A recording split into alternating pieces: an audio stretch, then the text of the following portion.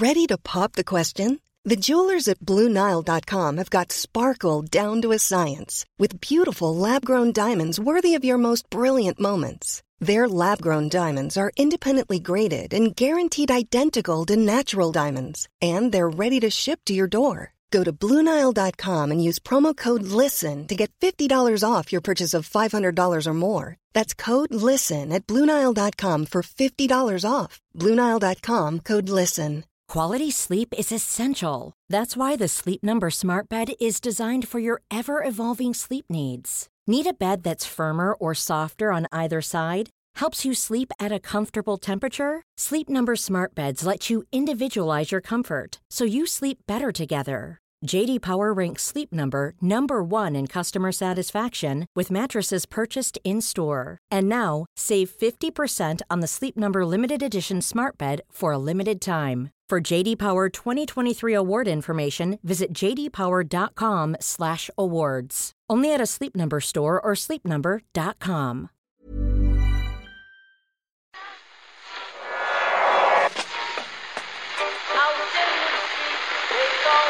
What is that? That's the second time it's gone off. They never go home, those boys.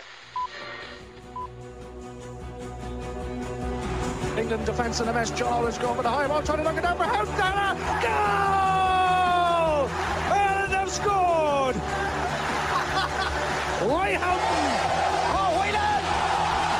Oh, Ronnie Whelan has done it! Ronnie Whelan has scored a goal to grace any footballing occasion. We're a small country and listen, we're up against it, but let's not just go along for the sing song every now and again.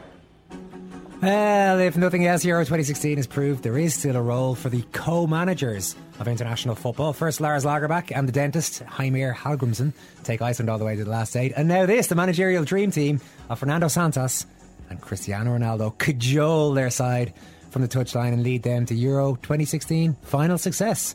Hi, Murph. Hey there, Owen. Hi, Richie. Morning, lads. Sometimes it's just these simple instructions. Adair after the game. Ronaldo told me I would score the winning goal for the team. And he gave me the confidence to do so. I guess if you're Adair and you're getting instruction from Ronaldo and he's telling you, when he's playing, he probably doesn't quite have the time or the interest in his teammates to let them know what they can and can't achieve. But the fact that he had time to think about it over the course of normal time, he came out for extra time and gave these amazing pep talks. There is one point to make. I think every single time I came off the substitute bench onto the pitch, somebody would always say to me going on, you know you're going to get the next goal. I think that's just what you say. It's your kind of game, Richie. It's out there. Look at this is space. It's tailor-made for you. That's why we're putting you on. I was, as always, I know I'm doing it again. I'm making it about the man who was only on the pitch for 15-20 minutes or whatever. Well, it is his day. It was amazing. Did you see him ordering Guerrero back onto the pitch at one stage? Yep. It's an extra time. I don't care if you're injured. I would argue maybe that wasn't great management because the guy went back on the pitch and couldn't move. It might have been better just to leave him off there rather than wandering around. But I enjoyed it. Go on. Was he even allowed? Should he have been even out there? Is the technical area not reserved for one? It's reserved for managers and winners of the previous winners of the Ballon d'Or. Managers, Cristiano Ronaldo, maybe Messi and Zlatan. They're the only people. I mean, if Michael Owen was there, he could wander freely throughout the technical area. It's all Ballon d'Ors, is it? Yeah, as a previous Ballon d'Or winner. That's basically that. They're the rules. Clears that up. Yeah, it's not just that little gold ball trophy that you get. It's also unfettered access to technical areas throughout the entire UEFA zone. You've been a staunch defender of Ronaldo on this podcast during the tournament. Were you pleased for him? I suppose less of a defender of Ronaldo, more of a hater of some of the critics of Ronaldo because of the reasons that they're focusing in on. But a hater of the haters. Yeah, a hater. I'm full of hate towards haters. It was. I mean, it was a funny thing, like you said there. Like even in a game where he did as probably less of all the games he's been involved in, he was only on a short amount of time. But we are still talking about him. But he's just a remarkable figure, I think. Just remarkable personality and all the rest of it. But I am delighted for him that he... I actually read Ken's piece at the weekend. Like all he's won and his Facebook followers and his wealth and all of that. It's an absurd thing to come out and say something like, I'm actually pleased for the lad. That kind of... He's finally got his dues. Yeah, exactly. He's had his day in the sun. But I was pleased he won. I don't think particularly France deserved to win it, if you want to get into the specifics of the game. But I was delighted for him, oddly. Well, we will get into the specifics of the game, but we should give Adair his moment, because here's a guy who hasn't featured as heavily in our football consciousness over the last number of years. Do we want to hear the Portuguese commentary? I always like Yeah, it. come on, Let's do it. Portugal vai Éder, chuta! Gol!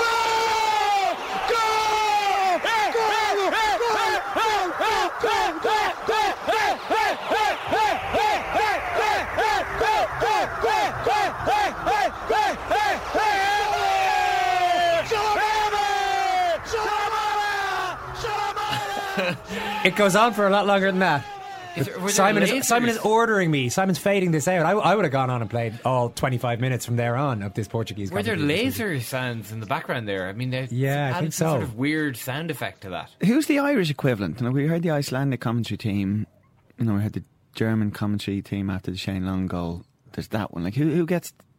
Well, That there isn't. excited. Well, George Hamilton and his Bjorn Lillison Little lean impression, which was absolutely. That Yeah, wasn't that like that was- wasn't like bursts of like whatever. the Yeah, hell no, that was. I think We're a little more buttoned up as Irish people. Yeah. We're a little more stiff I upper mean, lip. I was going to suggest even Marty Marcy doesn't really get that excited. Keith You know, Andrews is passionate. Yeah. Getting extremely passionate. Yeah, much of the chagrin of some observers. That was Antenna One. It was a radio station. Which, Yeah. I mean, a TV station wouldn't be as ridiculous as to put in laser sound effects when a goal goes in, or maybe they would. Well, I don't know. I mean, it kind of seems like it is more suited to the visual than the audio, to be honest. Yeah. I mean, you could set the screen on fire. I'm just trying to think what Mark Horgan would do. Fires, sort of flames rising up from the bottom of the screen, explosions. I mean, I don't know. I mean, I just think that there's more scope for the visual art there. Did you see?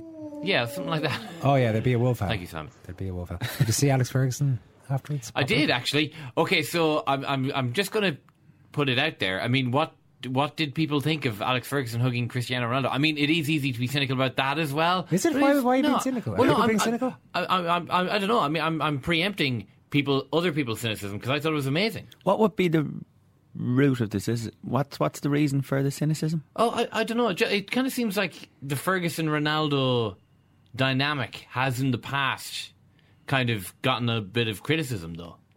People seem a bit weirded out by like how stridently Alex Ferguson has defended Ronaldo even after he sold him to Real Madrid for €80 million.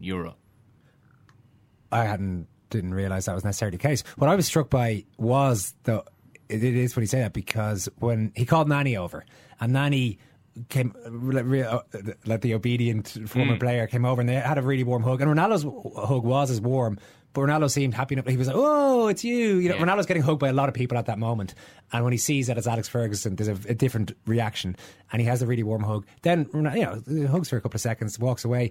It's the look on Alex Ferguson afterwards was amazing. It really was like his son had just won the years. He's looking at him going, "I can't believe the kid has done it. Yeah. He's grown up to be this great man." It's absolutely stunning. We go over to Paris and see what Ken. Why not?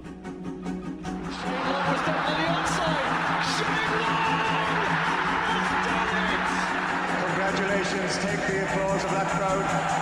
Yes! Shane Long against Neuer.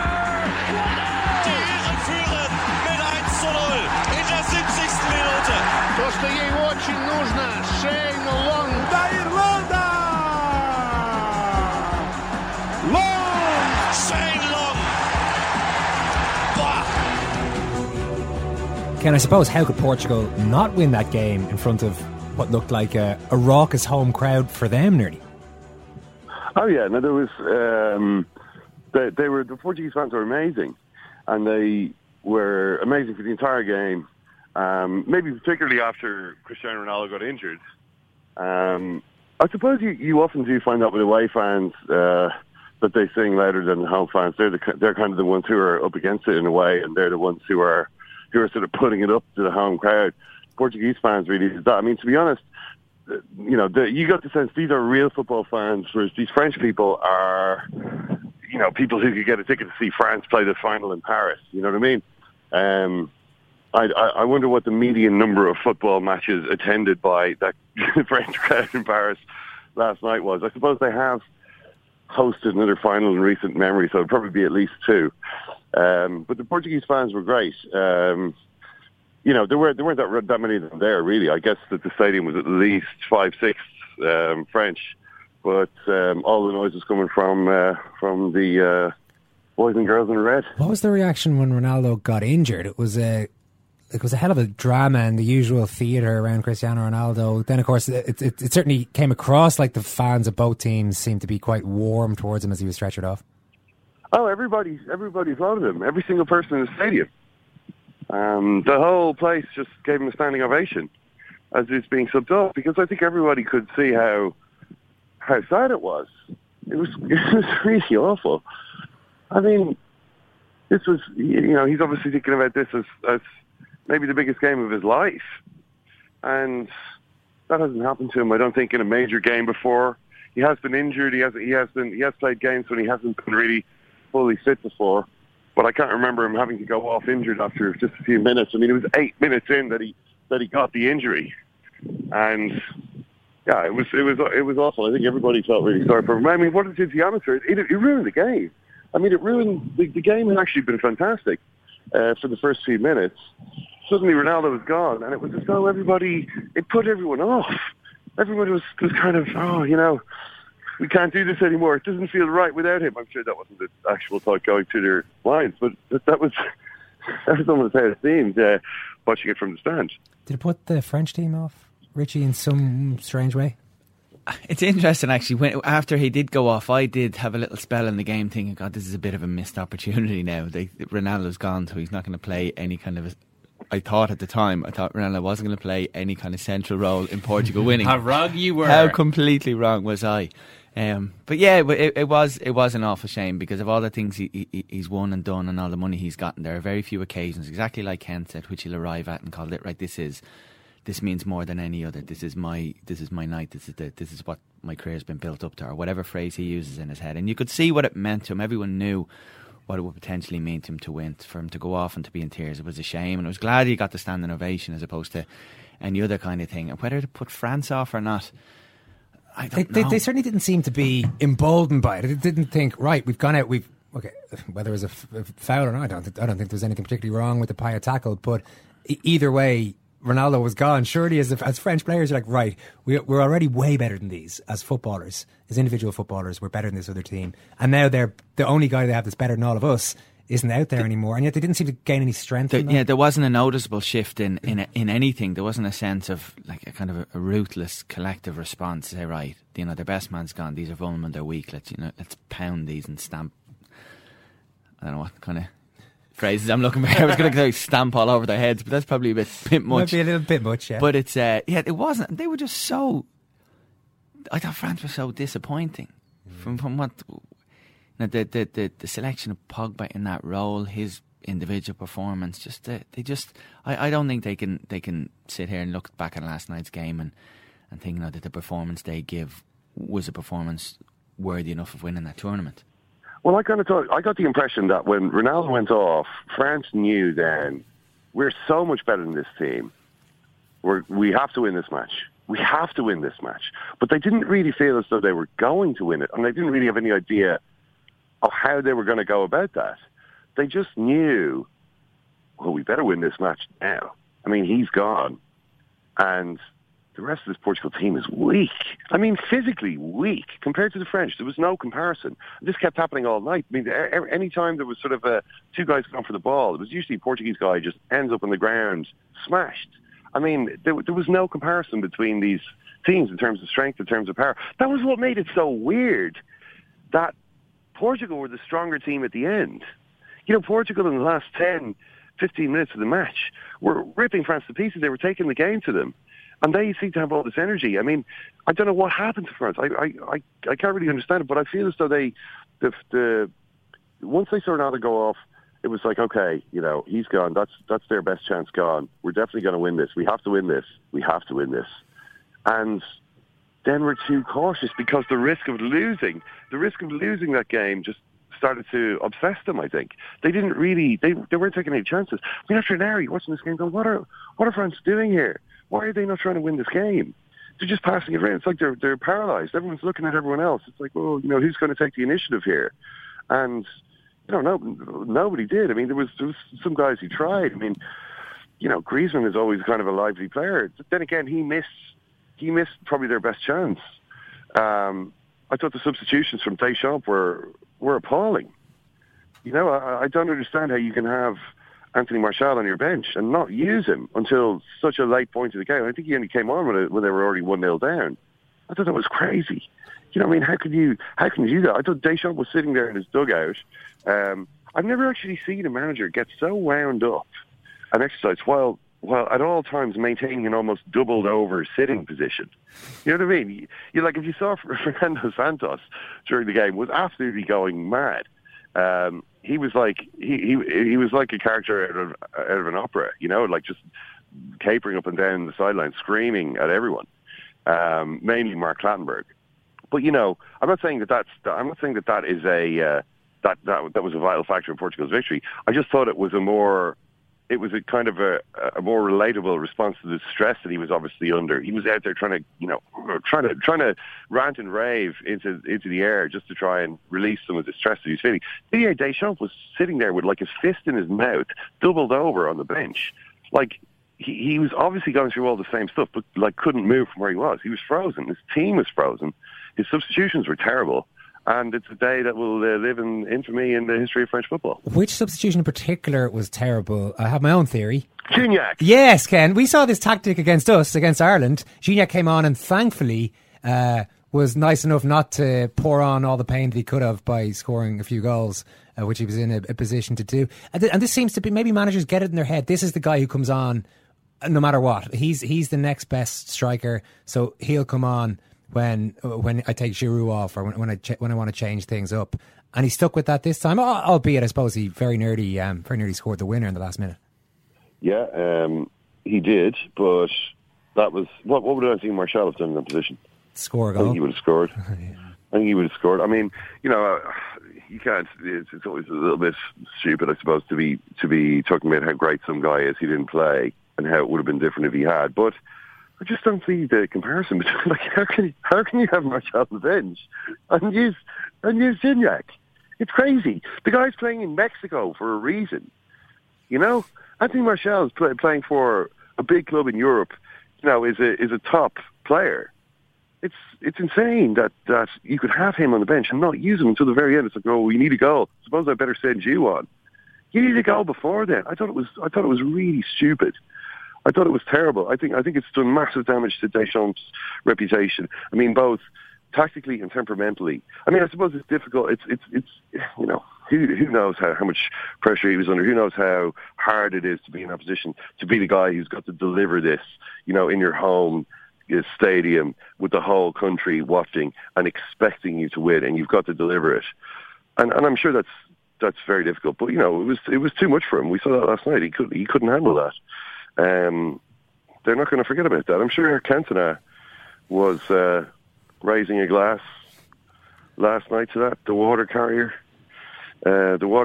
teams, the whole team of water carriers with no idea how to attack. I'm sure Eric Cantona would have been had a few knowing nods last night, a few knowing winks and nods as that match played out before him.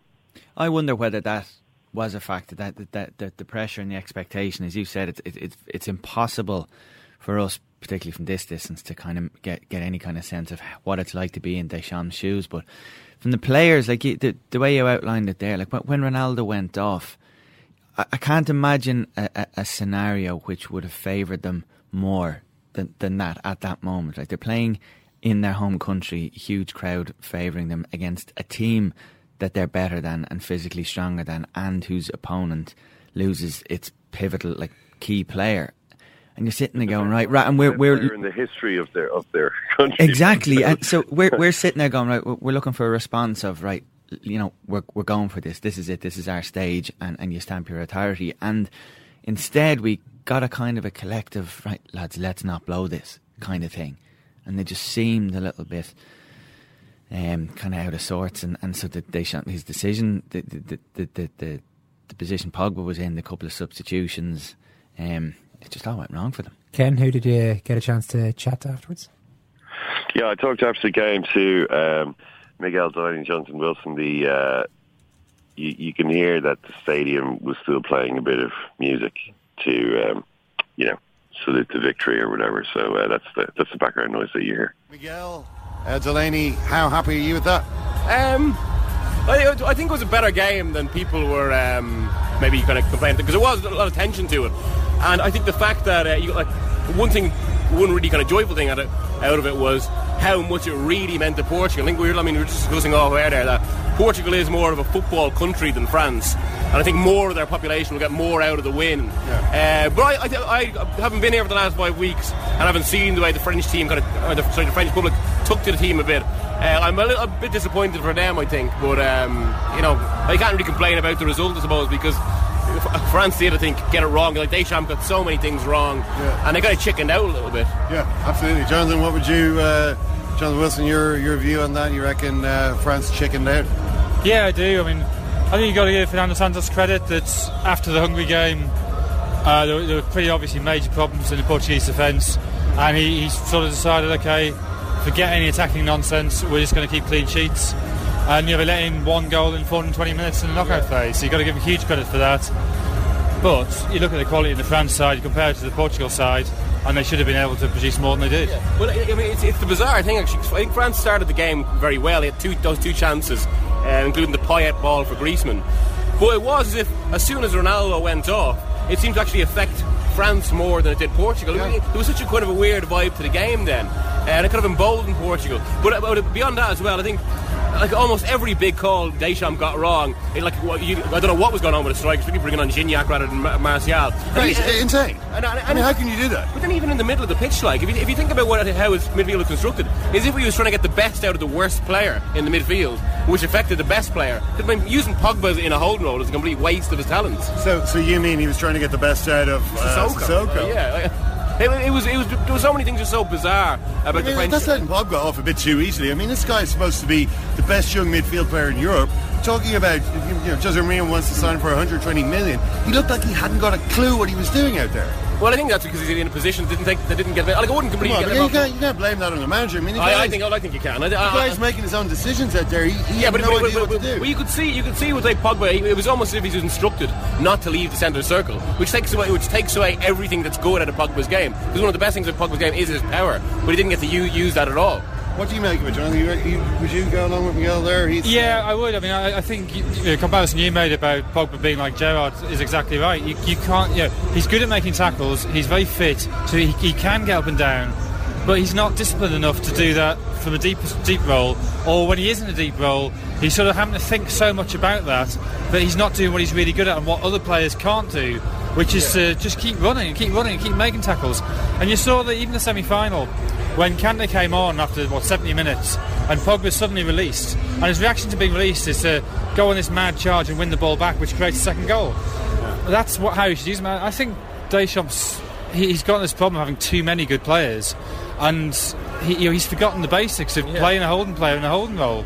He's just been trying to fit in all these more glamorous players when maybe they could have done with a Schneiderlin or something like that, and then you build the others around that. And I think that's what Portugal did really well. They sort of forgot about Ronaldo. There's a sort of an irony that he's finally won the thing when the thing stopped being about him, and that was emphasised by the fact he wasn't even on the pitch for the last 105 minutes. It's amazing. Oh, no, 95 minutes, sorry.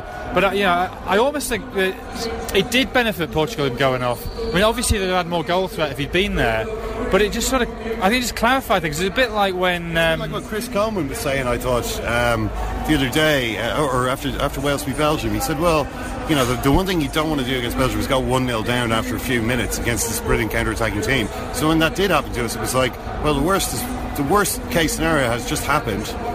Now it's already happened. We can kind of get on with the game. Yeah, but I mean, what I meant was it's almost like when Motta was sent off in the 2010 semi-final. Suddenly it's like, okay, we keep the two banks of four, we don't let one in, and it's almost like there's no pressure to attack once Ronaldo's not there. There's nobody really expects them to do anything, so they could just defend, and then you could see France gradually the belief drifting from. And I wonder, I mean, you made the point that did they almost become complacent? They thought the job was done when Ronaldo went off, but. It was a little bit. I don't know. Maybe that is the case. But I think there's two other possible explanations. One is, in that semi-final, they were really good for 10-15 minutes. So the surge of the Marseillaise, it's just a bit like Brazil in 2014. The surge of emotion carries them forward, and then that dissipates, and they've got to reset, which is not a bad thing as long as you know how to reset. And I also wonder whether just having those 3 lengthy stoppages while Ronaldo was getting treatment sort of affected their rhythm. Masterstroke by the 2017 Ballon d'Or winner, which he clearly is going to win, by the way.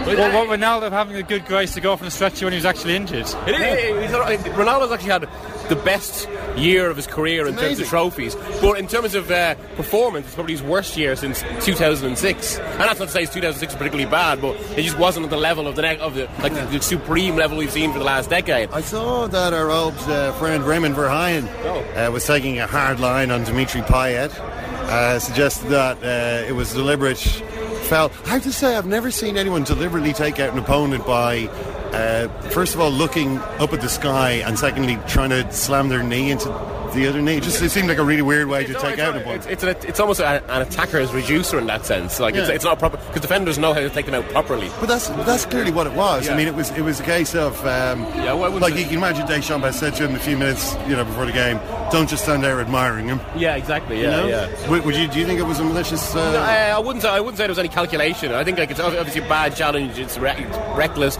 But I don't think that Payet has gone out kind of thinking I'm going to do Ronaldo.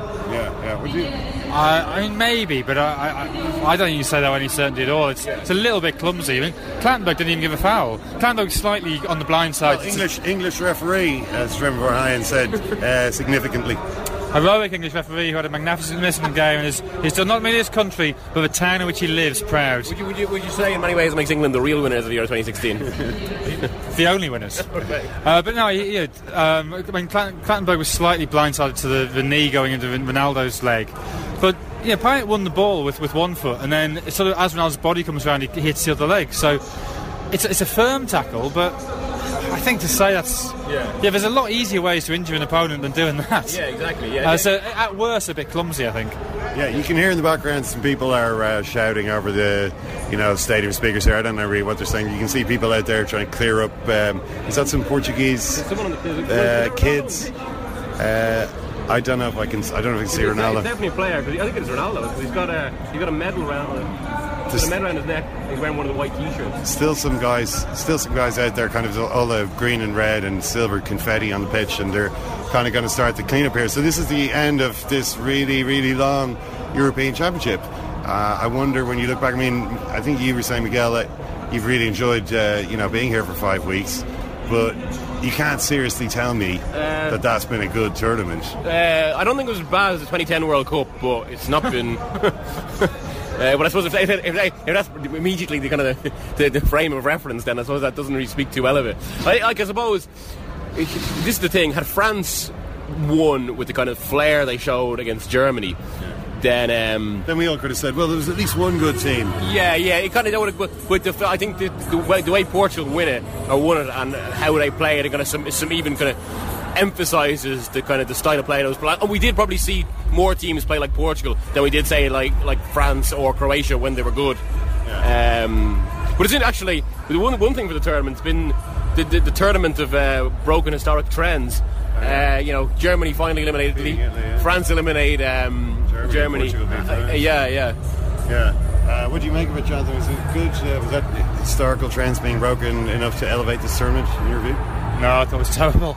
Really? I mean, I had a great time because it was in France, that's basically. And I mean, you're right. The 2010 World Cup was worse, but what if you swap the games over and that tournament had been in France and we've been going around eating nice food? Then it would have been better. 2010 World Cup would have been better if it had been in France.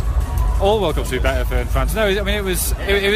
Well, I've had a good month, but the football's been awful. There's been maybe 2-3 good games maximum. Well, I'd say best games was Germany, France, Portugal, Hungary, Wales, Belgium, Spain, Croatia as well. England, Iceland. That was more kind of funny. That was more entertaining from a kind of the hilarity aspect rather than actually being a good game. Yeah. So it was an epic ending, to be fair. The last thing really is, I have to say that I am delighted for the Portuguese fans.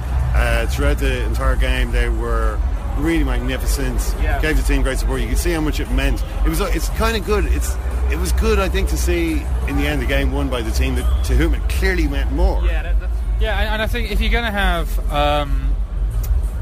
a winner who hasn't been in a tournament with no dominant side, if you have to pick a winner, then to be fair to Portugal, they've been in every quarter-final since '96. Yeah. They've had some pretty bad luck in that run. I think even from Ronaldo's point of view, Portugal, it's only currently 10.5 million people.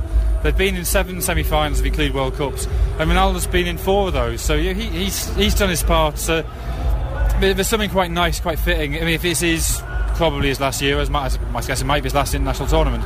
But if that is the end, it's nice he has won it, because he probably does, over his career, deserve it. I was talking to a Portuguese journalist during the week who said they think Ronaldo is going to stick around because Ronaldo actually thinks this is a really, really good young group of talented players, and they're going to have a really good future. Now, I don't think Santos necessarily got the best out of some of those players, while still make an effective team. So he reckons Ronaldo reckons they can win the World Cup now?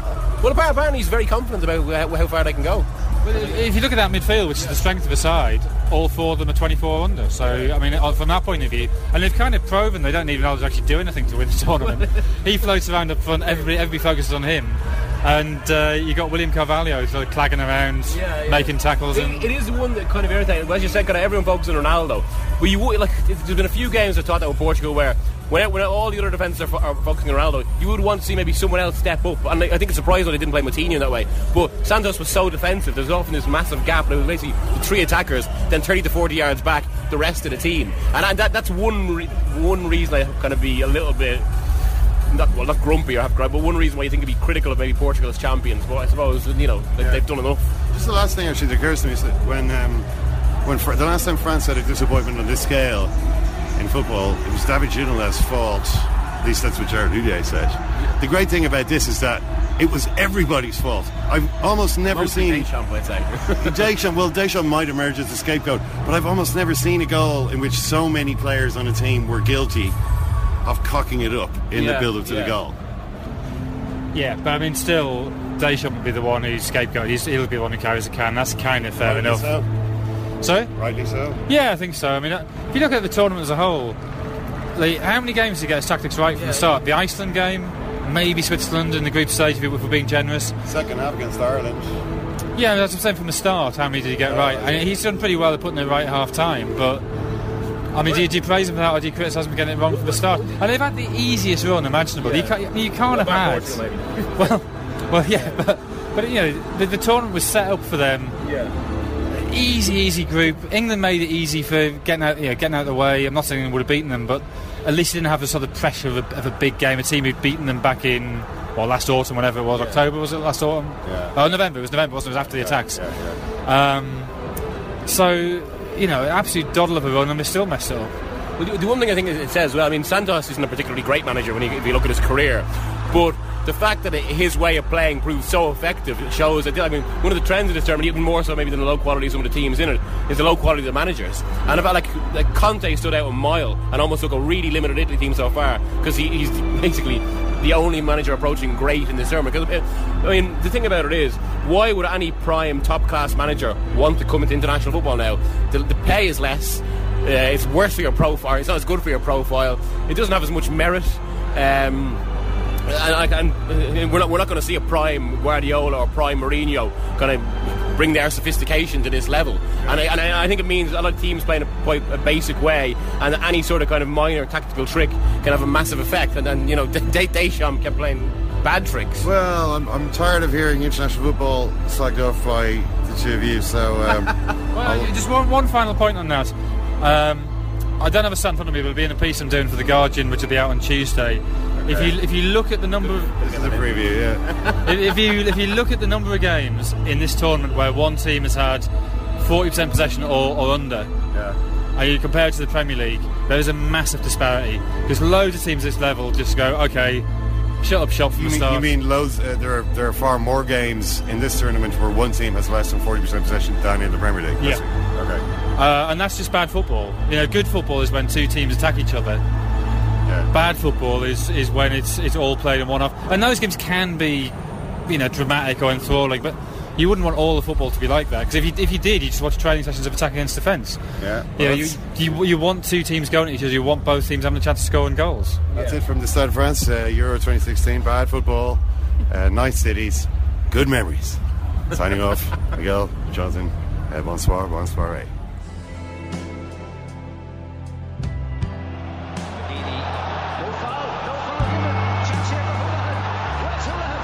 And saved again. Goodness gracious, was that not the chance? That is the chance.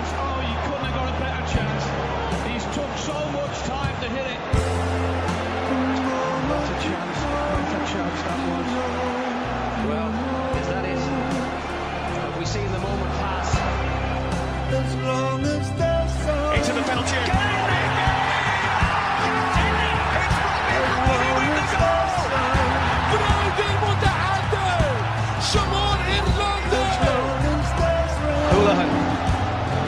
Inviting is there! Ronnie Rainey brings us all to our feet in Lille. It's into the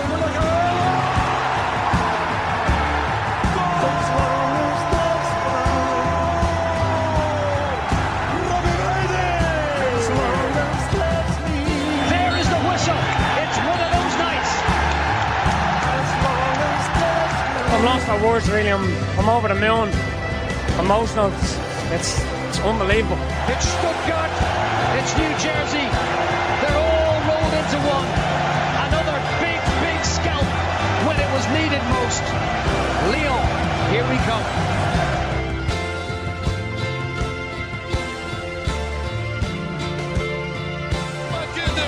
ما كده يعدي لليمين إمكانية ولان يوسع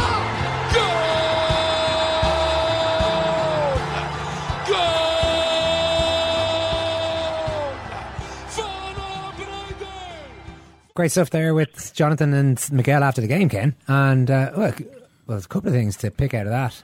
France chickened out was a phrase that came up. Would you go that far? Well, it came to my head just because of the proud cockerel that struts around on all the French insignia. And really, it was just transformed into a chicken last night. A querulous, timorous chicken scuttling around the field looking for refuge. That was the image that I had last night from these French players.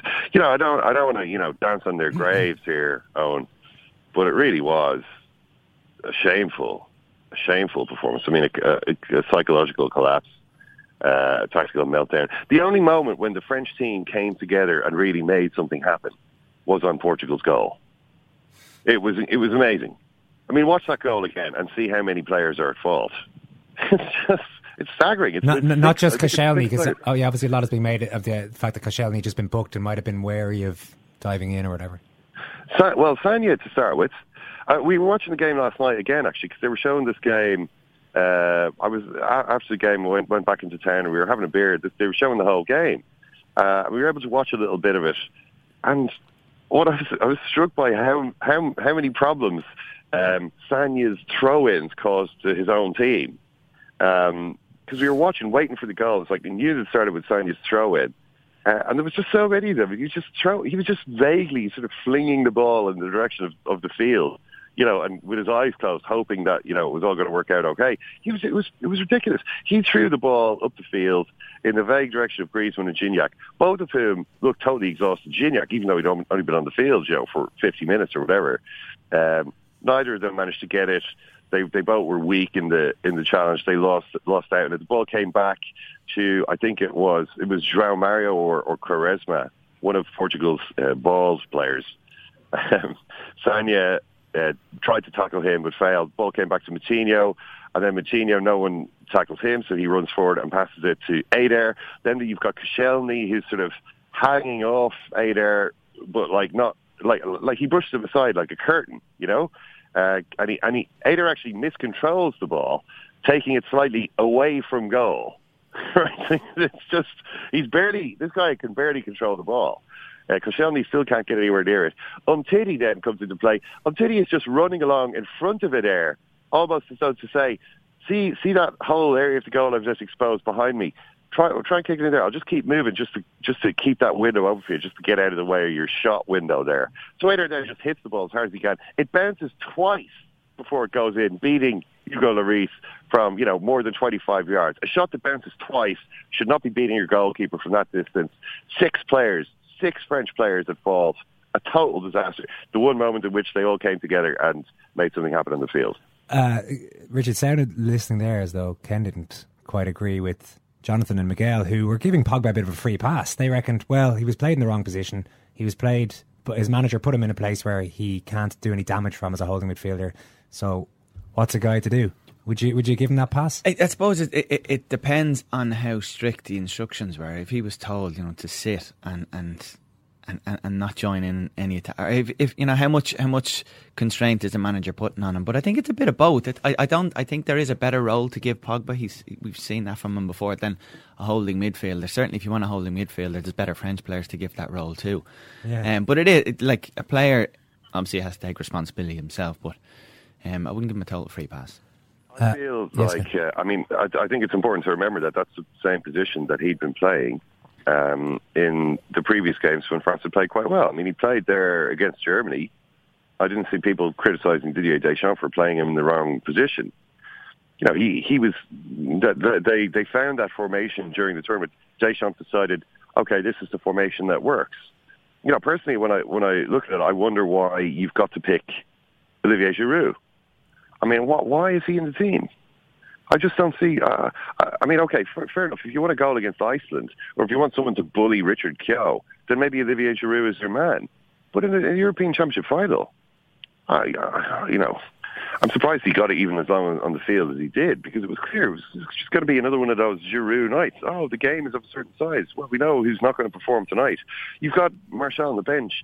If I was picking a French team, I would say I would use N'Golo Kante, and then you've got Paul Pogba, who can play as essentially the second striker. I think that would be his best position. And then you can play Griezmann as a striker. Oh, but Griezmann's only small. Yeah, well, Pogba's very big.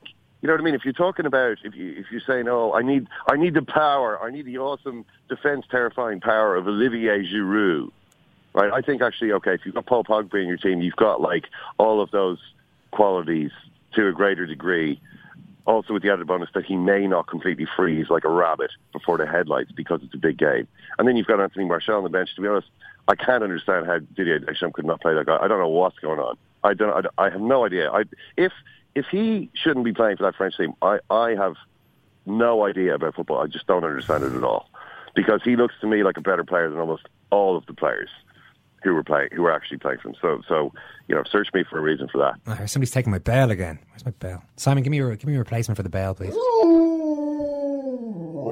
The wolf howl. Perfect. A fine choice of nonsensical sound effect. Murph, Baker tweets.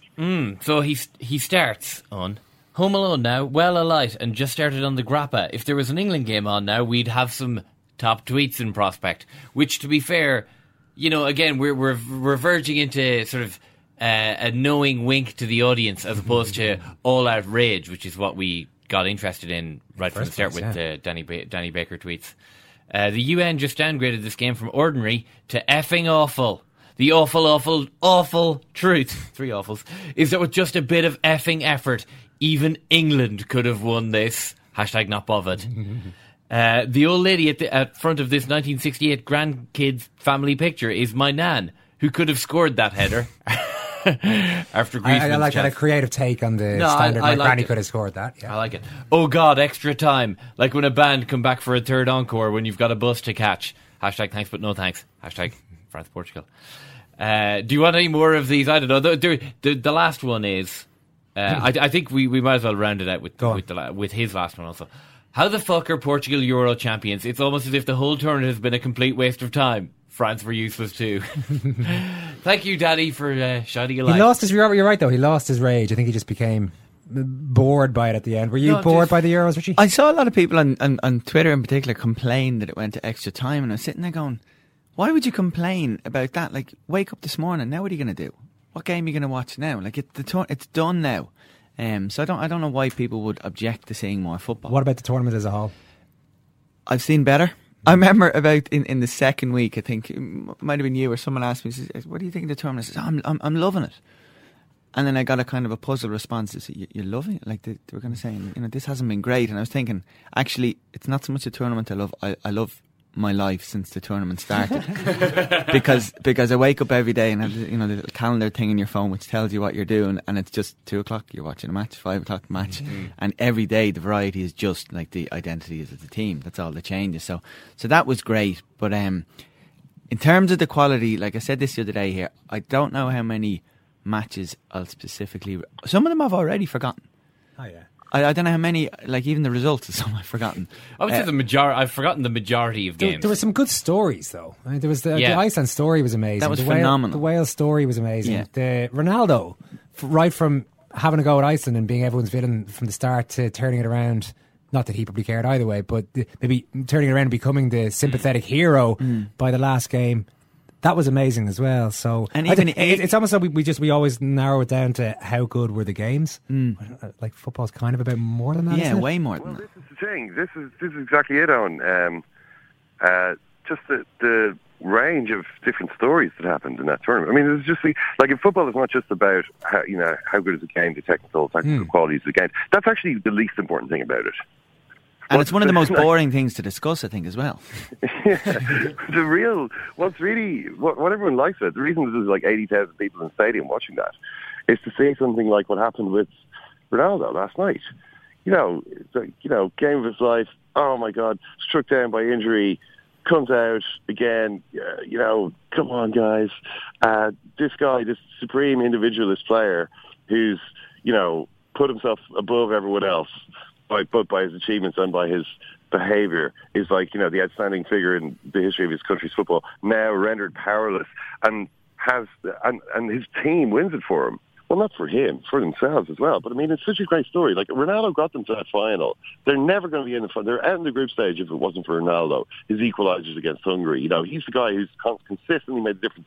Dragged them all the way to the final, and then is out and watches as they win it for him. It's beautiful. It's a beautiful story. It's those kinds of things that are really what's about. I think this tournament has actually had a lot of that. The Iceland-England game was amazing. What happened with Ireland, I thought was great to watch. A lot of there's been just a lot of kind of drama. I mean, some of it has been slapstick. You know what I mean? There's been a lot of ridiculous sort of takes. There have been a lot of bad games, but I suppose there are a lot of moments that you'll remember as well, which is, isn't that what it's all about, Owen? Yeah, even the Ireland stuff. I mean, the Italy game, like, there'll be lots of moments of that game, like, I've already forgotten in a couple of months' time, there'll be little I remember. I remember what that night was like. I remember the following morning, like, we met for a podcast, like, the feeling and the elation and you're sitting there going, like, this is kind of, I suppose, era defining for us. This is a standout result. We're in the thick of it now. Yeah, it is nice to have your own country in there doing well. Let's be honest about it. Yeah, exactly. That was amazing. Like, again, way more than a kind of memory of, like Ken said, any kind of a strategic or tactical analysis plan of or any like game. Yeah, I think even the neutrals enjoyed the Robbie Brady goal against Italy. The drama of that. I don't know how good the game was necessarily to watch, but yeah, fair bit going on. Lovely package last night on RTE, Richie, before they closed it there. It was John Giles' last game. Yes. You've enjoyed working with John inside? I have, yeah. I remember a lot of people kind of been asking me about John in the last little while because he was leaving. I remember, I don't know whether I said this on air before here, but the first dealings I ever had with him, I got the call to say, right, you're stepping up to do the Premier Soccer Saturday show, and one of the producers rang me on the Wednesday night, said, listen, John has asked for your number, is it okay to give it out? I said, yeah. So he rang me the next day, said, can I meet you the following day? So I met him on the Friday, not knowing at all why he was wanting to meet me, and I'd never spoken to him personally before, and we met in a cafe or a pub or something in Rathmines, and we're sitting there for 3 hours, I remember. And I was in a bit of a rush by the end because I had my column to write, and I didn't want to kind of say, listen, mate, I have to go. This is all well and good. But he was amazing because he was just, maybe a little bit of he was sussing me out or all that kind of stuff because we hadn't met. But he was just really generously just sharing his experience of what it's like to work in RTE and the little things he's learned over the years. And then there was loads of times for a good few months, we'd speak regularly on the phone, and he'd give me feedback on what I was writing in the column, and again, just sharing his views and whether he agreed or disagreed. And even before programmes, or even we'd watch matches when we'd see a bit of analysis, and I want to do that, and I decide on the footage I was going to talk about. He would kind of lean in and just say, no, not telling you what to say or what to do, but have you noticed how X does Y there? And you might want to mention that. You don't have to if you don't want to. Little things like that. So he was full of that. And he was great, yeah. It was great to work with. Well, best of luck to John. I think that's about it from us for the Euros. Didn't ask about the moths yesterday, Ken. Are you okay? Were you attacked by any moths? Well, when I arrived up to the desk I found it all covered in this weird stuff, and I was like, why is this desk dirty? This is disgusting. And then I saw this moth sitting there, like lying there. I see him dead on the desk, and I thought, and I looked around, and I could see more of these things. And I looked around at the other desk, because I thought, this is a disgrace. My desk is dirty. UEFA will pay for this. And then looked around, and all the desks were the same. They were covered in this sort of dark film of ugh. And I kind of realised, to my horror, this is actually moth stuff. This is like there are moths everywhere here. What's happening here? And they were absolutely all over the place. You could see it. I think it was most obvious on the pitch. Well, presumably, actually, when Ronaldo was sitting there was a moth in his eye. Clattenburg, when he was checking the nets beforehand, was just he was being swarmed by them. Apparently, they just left the lights on. I don't know if you've ever done that with your bathroom at home. I have. There are times when you leave the bathroom light on, particularly in those sweltering summer nights, and you arrive in the next day to find a lot of insects have joined you in the bathroom. Well, imagine that on a stadium scale, and you get what we had there last night. Thanks, Ken. Get back here safely. Thanks, Aaron. I'll try. Thanks, Richie. Cheers, lads. Thanks, Murph. Thanks, Owen. Thanks, Richie. Thanks, Ken. Thanks so much for listening. We'll have another podcast out today reflecting on the big championship stories of the weekend. So we'll chat to you then.